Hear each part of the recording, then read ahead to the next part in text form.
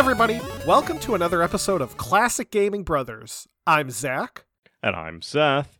And we are the Classic Gaming Brothers. That's right. That's right. Thanks, Barry, for joining us last week where we talked about the Megaduck. That's right. We finally got him out of here. Well, we think we got him out of here. We finally got him out of this room. He might have gone to our premium edition lounge. He might be sleeping in there still. We don't know. We'll find out later. Sometimes we have guests that just kind of wander in. We'll be somewhere in the studio, maybe writing notes or in the study or something like that. And guests will just wander in and have either forgotten how to leave or all the doors are broken again or something like that. Yeah, well, it doesn't help that we got rid of the front door. We did, yeah. Everyone leaves the roof. It's according to what producer Doug says. Producer Doug wants us to get everything. on with this episode. He always does. Seth, what have you been recently playing? So recently I've been playing a game with you. Back a little bit during the day of Thanksgiving, which was not too far away, but probably farther away than I think. It's probably really far away. People are already really thinking about Christmas by the time this episode comes out. This episode comes out in December, so people probably are thinking about Christmas. They probably are. But anyway, back at Thanksgiving, Zach and I were together as we celebrated the holiday, and we played some Tecmo Super Bowl because when it's Thanksgiving time, you need to watch football, and instead of watching actual football, we decided to watch Tecmo Super Bowl. We played the Sega Genesis version, which was released back in 1993. It was pretty fun. I think we had more fun than we thought we were going to have, since Zach and I have no idea how football actually even works. We ended up playing, I want to say, the AFC versus the NFC. There was no specific teams though, so don't think that we're being stupid and we didn't say actual teams. We weren't allowed to pick teams in whatever game mode that we played in. There might have been a game mode that allowed you to pick teams. That's not the game mode that we played. We just played where one person played the NFC and the other person played as the AFC, and we were going against each other, and we probably had what Zach and I would refer to as the most boring football game that anyone could have watched. For those who don't understand how football works, which is probably just us versus our listeners, but anyway, I'm going to pedantically describe it from my perspective. You have to get a football, which is kind of like oblong shaped. Yeah, it looks like a weird egg. Yeah, like a weird egg-shaped leather ball. It's not even a ball, really. It's like a weird egg-shaped thing. It's like a weird egg. Yeah, you have to get it from one side of the field. You start in the middle of the field, and you have to get it to the side that is the scoring side, the opponent's side. And the opponent is trying to take the football away from you and get it to the other side, your side. If they do that, that's called a touchdown.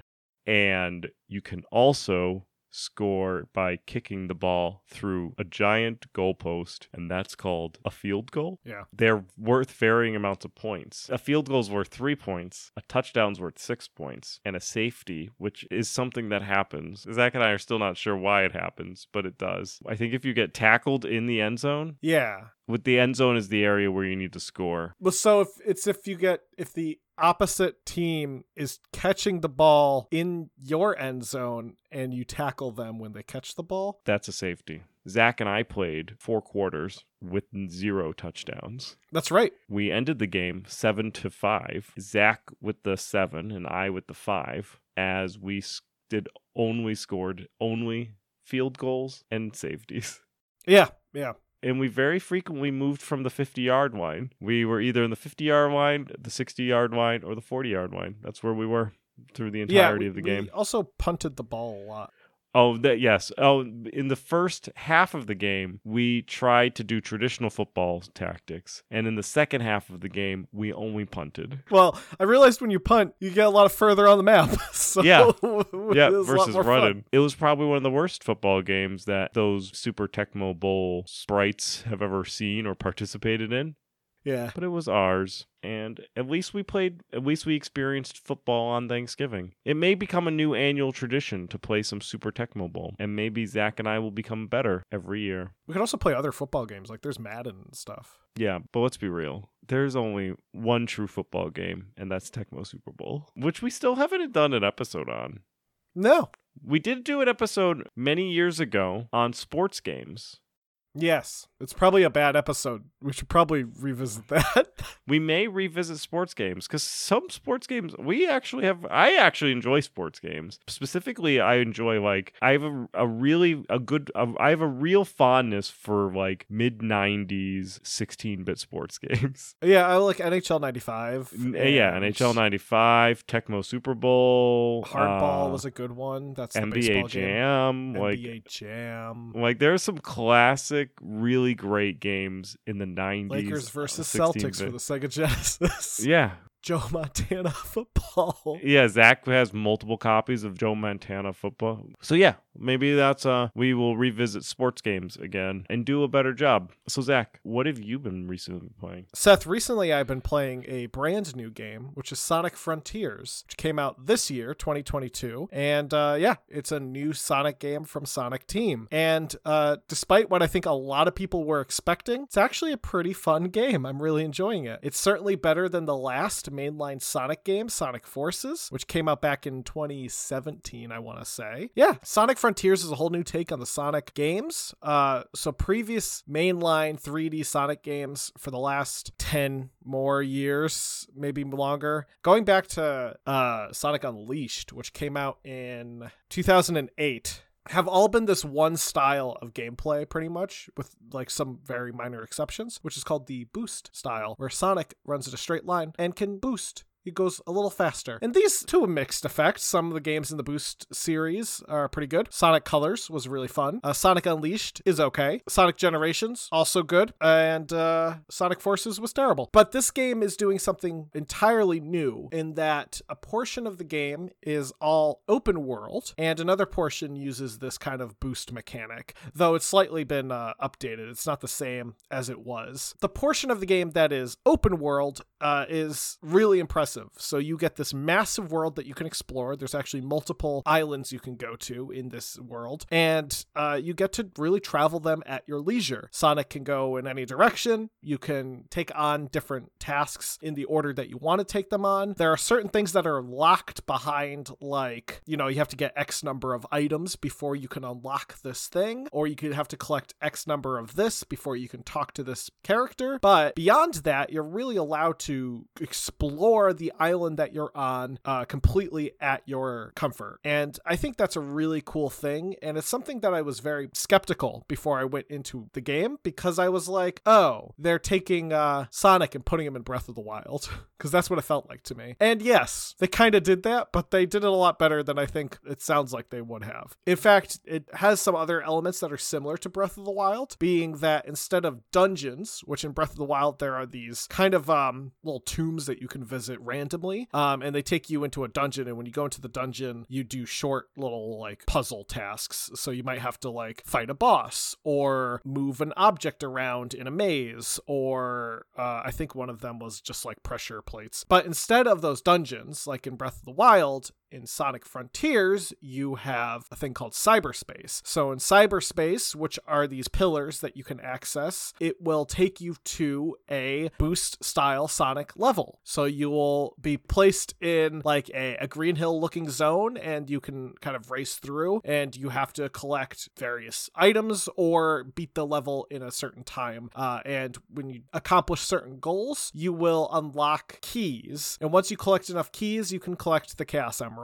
It's a pretty fun game. I will say, I put in initially, when I started the game, I put in about 4.5 hours. And at the end of the 4.5 hours, I had collected all 6 Chaos Emeralds. And I was thinking to myself, dang, this game was pretty darn quick. I must have just like blazed through it. I might have to replay parts, because I feel like I'm like getting into the end game or something. And then you collect the final Chaos Emerald, and you fight this massive boss that's like a titan. And then you destroy it. And then you go to the next island, because that was just the first island, and there are 5 islands. And you lose the Chaos Emeralds when you go to the next island. You get blasted by like an energy beam, and you'll have to no, but that'd be funny.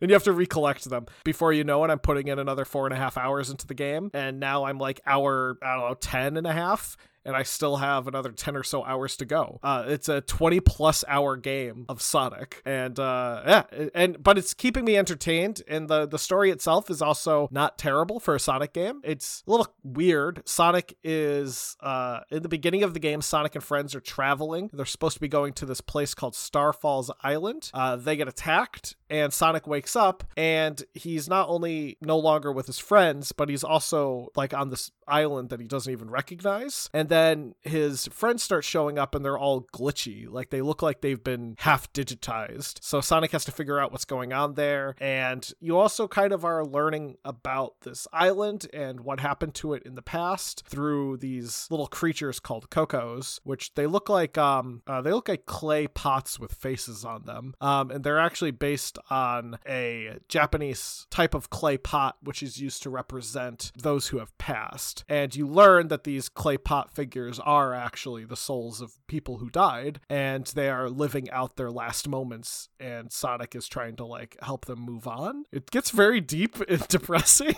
at one It sounds point. like Lavender Town. Yeah, there's like a legitimately emotional moment that happens in this game, and it's a Sonic game. So whenever I think of like Sonic and Friends, I think about that big blue creature guy that hangs out with them. Oh, Big? Is his name actually just Big? Big the cat? Yeah, Big the cat. He's in this game. He's just a big blue cat. That's good.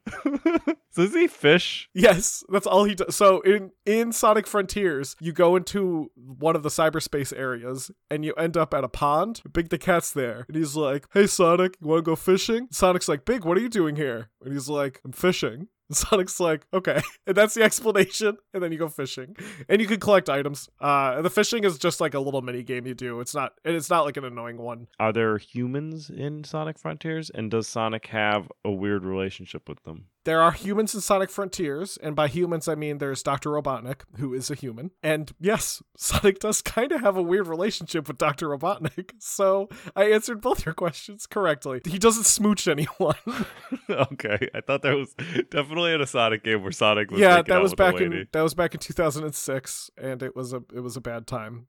It was the worst of times. It was the best of times. Robotnik is in the game. Robotnik is like stuck in cyberspace trying to get out, and at one point he is talking to this character who shows up in the game called Sage, and Sage is like, "You talk about Sonic so much like you hate him, but you also say that you respect him." And Robotnik's like, "Well, I do respect him." He's like, "I respect the people I hate." And he's like, sometimes you have to have respect for the people you hate, otherwise you won't understand them and you can't fight them the way you would want to. And I was like, that's really insightful for Dr. Robotnik. But that's what I've been playing, Sonic Frontiers, and I will continue to play it because it's a good game. Well, today we are going to be talking about a open world type game, but it's not going to be a Sonic game. That game that we're talking about is Spyro the Dragon for the PlayStation. Yes. We're going to go off with starting everything out with our memories of Spyro and what we're thinking about Spyro. I remember with Spyro, so I remember the PlayStation 1 kiosks that were set up in stores, mostly in the mall, and I have memories of like the PlayStation 1 kiosk in my mind being set up at a Toys R Us, and they always had Spyro on them, and they were like always running like the Spyro intro, and you could play a little bit of Spyro, and I was always very interested in playing Spyro because it looked like it had a real open world game and you can play as a dragon, and I was all for that. I honestly have not played more than I've played it, but I've probably only played like 15-20 minutes of it. I feel like, correct me if I'm wrong, but Spyro's a little dragon. I want to say it's like Pilot Wings with a dragon. I mean, there's portions of the game that do like Pilot Wings, I'm pretty sure, but it's like an adventure game where you walk around and blow fire. There are portions that are flight centric. They don't make up the majority of the game. Those are like a lot of the majority of the game is like you running around blowing fire on things. Yeah, that's pretty much my memories of Spyro. I remember we had family friends who owned a PS1, and they either had a copy of Spyro 1 or Spyro 2. I can't remember which one it was, but I used to love playing it. I was really amazed as a kid just how open the world felt. I had familiarity with things like Super Mario 64 and stuff like that, but this felt like I could really go anywhere, and it didn't feel as restrictive as like a early 3D platformer often did, largely because you had this flight mechanic and Spyro could glide around. So I thought that was pretty cool. Now, getting into the history of Spyro. Spyro got its start with a company called Insomniac Games. Insomniac was founded in 1994 by Ted Price as Extreme Games, but was later renamed to Insomniac in 1995. Ted Price had always wanted to get his hands into the game industry. Reportedly, this desire started as early as 1977 at the age of 9, when his family acquired an Atari 2600 and he had that first taste of what the video game world was going to be like. So he started Extreme Software with a friend of his named Alex Hastings in June of 1994. Alex was a computer programmer, and in 1995 they had to rename the company. So they had to rename the company due to the fact that Extreme Software was already the name of a company that existed. So one rule of thumb, if you start a company, you can't have the same name as another company. So they had to go through a list of names, and Insomniac was one that stood out to them when they made that list. Though other names like Ragnarok and Ice Nine were all that made it onto the short list, though they eventually did settle on Insomniac. They got to work on their first project within a year of the founding of the company. The first project was going to be a game similar to Doom, which was a very popular game at the time. They started work on a first-person shooter for the Panasonic 3DO, largely because the 3DO developer kits were really cheap at the time, so it was really easy to get your hands on one and start working on them. We actually talked about the 3DO back with our standard brother, Evil Jim, a number of episodes ago. So if you want to learn more about the 3DO, and you don't want to listen to Zach, you can go listen to that episode, and you can listen to Jim and I talk about the 3DO, because Zach, I forgot what happened. I was locked away because Seth put some boxes that he was moving out of the studio in front of a door when I was in there, and then he just never. Even though I was screaming, I was shouting, I was trying to let it all out, and nope, wasn't happening. Anyway, within a month, the team at Insomniac were able to put together a demo for a game, and they used this to pitch to various publishers. One person that was impressed by the pitch was Mark Cerny, an executive producer from Universal Interactive Studios. Mark provided the team with some funding, and they were soon able to hire actors for FMV sequences that would become used in the game. They also hired a lead production designer by the name of Catherine Hardwick. While Hardwick didn't remain in the game industry after this job, she did actually later go on to become a film director and worked on films such as The Nativity Story, Lords of Dogtown, and Twilight. Twilight, the vampire movie? Yeah. Catherine Hardwick's like a big name in film industry right now. Most recently, she served as executive producer for Don't Worry, Darling, which is the Harry Styles Florence Pugh movie that came out this year. And she's also worked on the TV show This Is Us, the TV show The Raven Cycle, which is coming out, and the Netflix show Guillermo del Toro's Cabinet of Curiosities. She worked on one of the episodes. When I hear Harry Styles, I think of the guy from Whose Line Is It Anyway? No, that's Ryan Stiles. That's Ryan Stiles. Well, during development, the game was moved from the 3DO to the Sony PlayStation, as the 3DO was not doing super well in terms of sales, and they wanted their first game to be on a console that was actually selling. And their first game, Disruptor, would go on to be released in November of 1996. Disruptor was well received, with various publications giving it good reviews, and even John Romero, the creator of Doom, and with Disruptor kind of being kind of like a Doom clone, praised it. So when the guy that you copied said you did a good job, then you probably made a pretty good game. Even though it was well received by critics, the game didn't get well received by people buying it, which arguably is the more important thing. The game did not sell well and sold only about 200,000 copies. The game would go on to be considered a commercial failure, and Insomniac was at risk of falling into bankruptcy, which happens when you release one game and it is a commercial failure.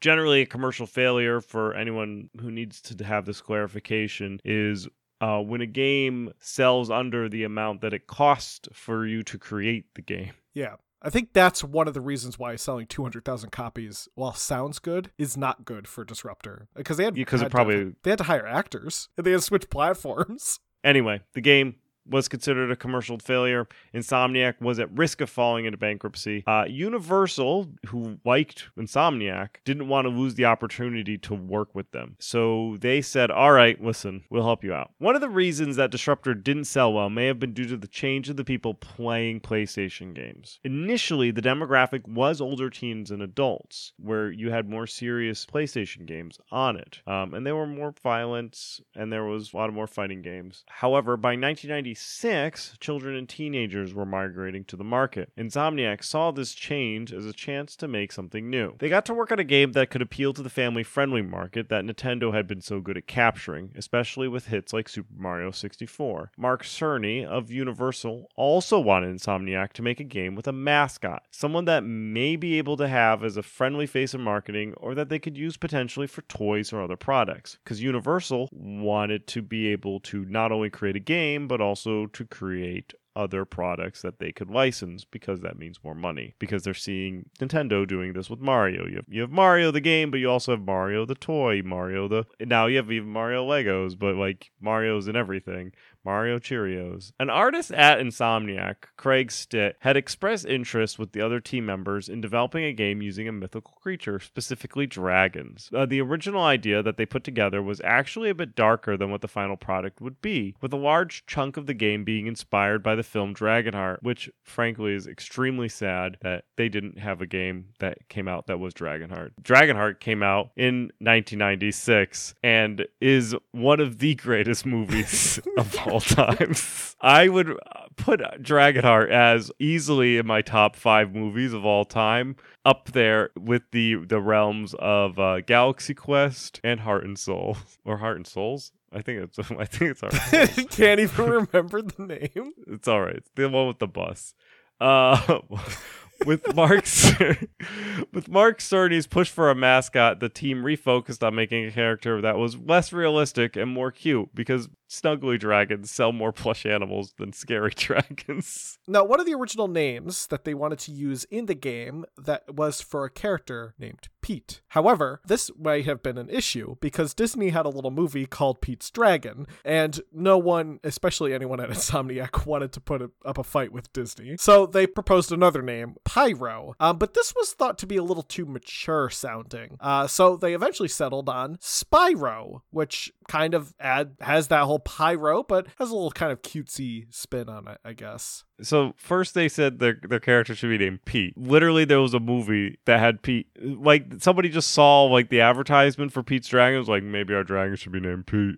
Like, that's like the laziest way to get to a name. And then they were like, meh, let's call him Pyro, like fire, ha ha ha, dragon. And then they were like, no, way too mature. Let's put an S on that. Like, really? Man, they could have been a little more creative, I feel like. I could spitball a better dragon name than freaking Spyro. Now, a fun fact about the development of the game was that Naughty Dog, who worked on the Crash Bandicoot games, were close to the Insomniac team. And not just like personally close, not just like the team knew each other and were friends, which they were physically close to each other because they were located across the hall. So the teams often would work together. Like, they would have lunch together and hang out together and share technology with each other. In fact, they were so close that a demo for Spyro the Dragon is hidden in Crash Bandicoot Warped, and a demo for Crash Bandicoot Warped is hidden in Spyro the Dragon. So they just gave each other little snippets of the games, and they hid it in the code. I don't think you can access those like easily. I think you have to like really dig in there to grab those demos. Now, one part of the development in the character of Spyro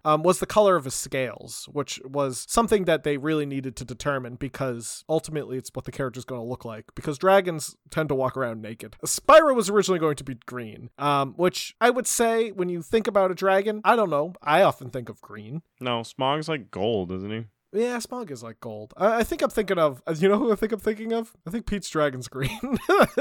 But the problem with making your dragon green in a game where he's running around on grass is that grass is also green. So instead of changing the color of grass, they changed the color of Spyro, and they made him purple so that players could see the character a bit easier when they were playing the game. Now, the game was to be developed as a 3D platformer, similar to other platformers at the time, with one major exception: Spyro could glide. As Spyro was a dragon, his wings gave him this unique ability to glide from one point to the next. Usually you'd have to get up on top of a tall object, but you could really glide around the map as long as you weren't hitting the ground. And part of the way they were able to get Spyro's flight to feel so fluid was they hired a man named Matt Whiting, who was a NASA engineer who specialized in flight controls, so he knew one or two things about flying around. A major issue that the team encountered early was the camera. Spyro's speed and the movement of the camera made playtesters sick, which is not something that you want to do to the people who buy your game. This was tweaked, and eventually the camera was made to stay steady when the character did things like jump. In order to make the game run fluidly and efficiently, almost 80% of the code was written in assembly, which is not something that we do anymore. Assembly is like one of your base codes. Because isn't it assembly that actually talks to the BIOS? Yeah. Yeah, so like writing it down to the assembly level is like really, really like you are telling which things to which like whatever transistors to turn on and turn off and stuff like that. I'm sure I'm saying it wrong, but the rest of it was done in C. So this helped keep things simple, and it kept things fast, which the game needed to be simple and fast because there was limitations that the PlayStation had. They also incorporated a way to make certain objects appear more or less detailed based on distance, which helped keep the memory usage down, helping the game feel like it's going fast. Essentially, this system meant that two different versions of the level would need to be rendered, one in high detail and one in a simpler render. Another unique factor of Spyro is the music. Compared to other games at the time, it's hard to describe, but the first song in this episode you would have heard is a composition from the game itself, which features fast-paced synthesizers music along with a noticeable bass line. So go back to the beginning of this episode and listen to it again, and you'll know the music was composed by Stuart Copeland, who was previously the drummer for the band The Police. Copeland was provided an early build of the game's level and would use this to inform his compositions. He reportedly wrote 4 songs per day during his time working on the project. Copeland also has reported being very fond of the music that he did for the game. The game, Spyro the Dragon, was unveiled at the 1998 E3 convention in Atlanta and was released in September of that same year. Now, the game, as mentioned, is a 3D platformer that features a dragon named Spyro. Spyro travels around the various realms of the dragon world to defeat the evil Gnasty Gnorc. Gnasty spelled G-N-A-S-T-Y, Gnorc spelled G-N-O-R-C. To do this, he must rescue fellow dragons who have been frozen as statues. Players must go from one world to the next, with each world acting as a hub to various stages. In each world, you also have a boss that you need to fight. There are 5 worlds, and all of them are called home worlds. These home worlds consist of the artisans, the peacekeepers, the magic crafters, the beast makers, and the dream weavers. Now, one nifty function of the game is the fact that Spyro has a floating dragonfly named Sparx. Sparx is actually a multifunctional character. His color itself represents Spyro's health, yellow being for full health, blue being damaged, green being the most injured, and if Sparx disappears and Spyro takes another hit, he will lose a life. Sparx also helps collect items if he is close to them. He flies over, snags things like gems that have been recently dropped. This makes item collection a bit quicker. It also means that you don't necessarily have to be exactly lined up with an item on the ground to snag it, which I will say is really good to have in a 3D platformer, especially because if you want to go fast, you're not necessarily going to want to stop and collect every single gem that's in front of you,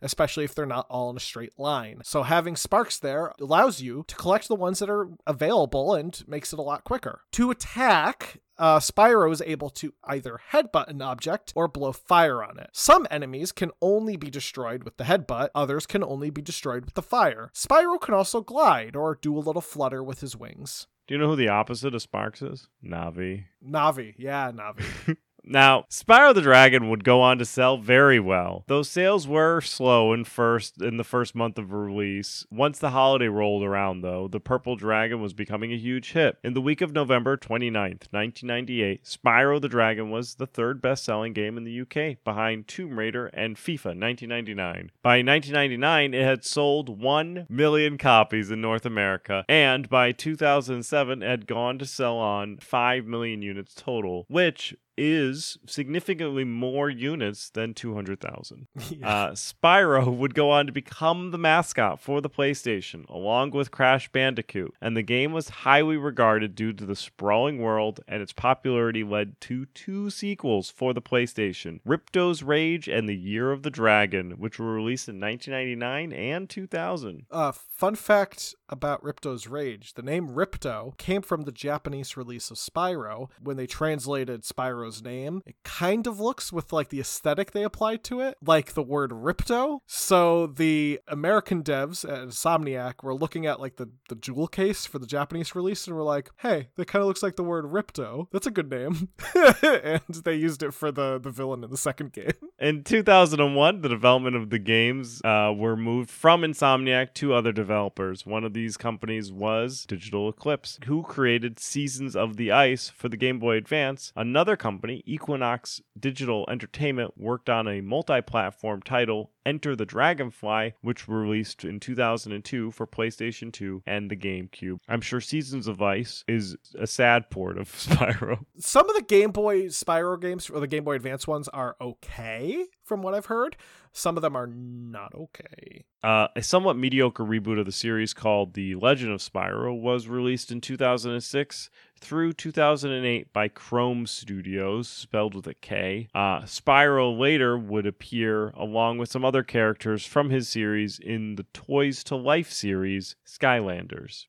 Most recently, a full remaster of the original trilogy called Spyro Reignited Trilogy was released in 2018 by developer Toys for Bob and published by current Spyro owners Activision, which actually is Blizzard Vision or whatever. Yeah, because I think what ended up happening was, I might be wrong, but I think Universal, the game company, I think was sold to Activision, because I think when Universal was like, we don't need a game company anymore, I think they sold their game stuff to Activision. Activision got a whole bunch of stuff out of it. Yeah, I'm sure. Yeah. Universal decided that they were no longer in the game industry. Yeah, and Insomniac went on to become a PlayStation studio. Insomniac is exclusive to Sony. They've only recently started putting stuff out on like PC. All right. That's our Spyro episode. I'm sure we will revisit Insomniac in a later date. They also produced some great games like Ratchet and Clank, and they created the Resistance series, both of which, Ratchet and Clank and Resistance, are starting to fall into that category of being games that are now kind of retro. So I'm sure we will revisit them at a later date. But for now, we're going to move into our Retro Rewind. For the Retro Rewind, Seth had me play Vector Man. Vector Man was developed by Blue Sky Software and published by Sega for the Sega Genesis. It's a game where you play as Vector Man. I think that's his name. He is an Orbot. Orbots are robots made of orbs. And in the story of Vector Man, the Orbots were created to destroy pollution and clean up the earth. However, Vector Man is tasked with stopping an evil robot who has armed himself with a nuclear missile that he has attached to his head. And this robot renamed himself Warhead. That's what I would do myself if I had a nuclear missile attached to my head. I love it. He found a nuclear missile and he's like, this is my head now. And now he's Warhead.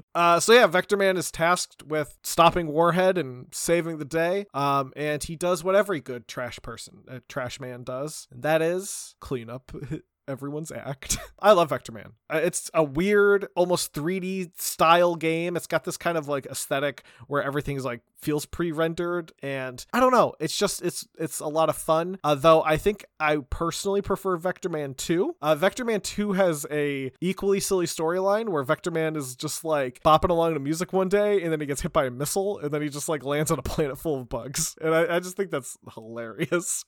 But yeah, Vector Man is just this kind of like cool guy. die. He like shoots blasts of energy from his hands. He's made of orbs. He's kind of like got this cool, like very smooth movement to him. I don't know. It's a very aesthetically pleasing game, and I liked it. I liked the first game, and I liked the second game. So I would say Vector Man does hold up. Next week, Seth, I want you to play Pool of Radiance, but I want you to play the one that was released on the Nintendo Entertainment System. Fine. I may give you a game that's on theme. Zach had me play Fantastic Dizzy. Dizzy is a mascot that is very popular in the UK and not so popular in the US. He's an egg-like creature who has to spin and roll when he slowly jumps anywhere. Fantastic Dizzy is a platforming adventure game where you go around and collect items and try not to die. It's okay. If you have fond memories of Dizzy, you'll probably enjoy the nostalgic factor and the music of Dizzy, which is pretty fun. If you have no memories of Dizzy, then you'll probably just be confused why a Humpty Dumpty character is the protagonist. I think that the gameplay holds up to today and can be fun if you're looking for a platforming adventure game. So that's the Fantastic Dizzy for the Sega Genesis. Zach. Yes. For next time, you can play Dungeon Master, the 1987 game for the Atari ST. Looking forward to it, Seth. Well, everyone, thank you for listening to another Classic Gaming Brothers episode. We are glad you're here. If you have any questions or things that you want to tell us, you can email us at classicgamingbrothers@gmail.com. If you have any recommendations, feel free to send them over to us. You can also reach out to us via our Facebook, Instagram, Twitch, or Twitter. Our Facebook, Instagram, and Twitch are Classic Gaming Brothers. Our Twitter is CG Brothers Pod. Be sure to check out our website, classicgamingbrothers.com. And follow us on all the various social medias, and be sure to listen to us where podcasts can be found. We are available everywhere: iTunes, Spotify, Amazon, etc. Anyway, that's all I have to say. Seth, do you have anything you would like to contribute to this conversation? No. All right. Wait. Don't play games like my brother. And don't play games like my brother. I've been Seth. And I've been Zach. And we've been the Classic Gaming Brothers. That is right. All right.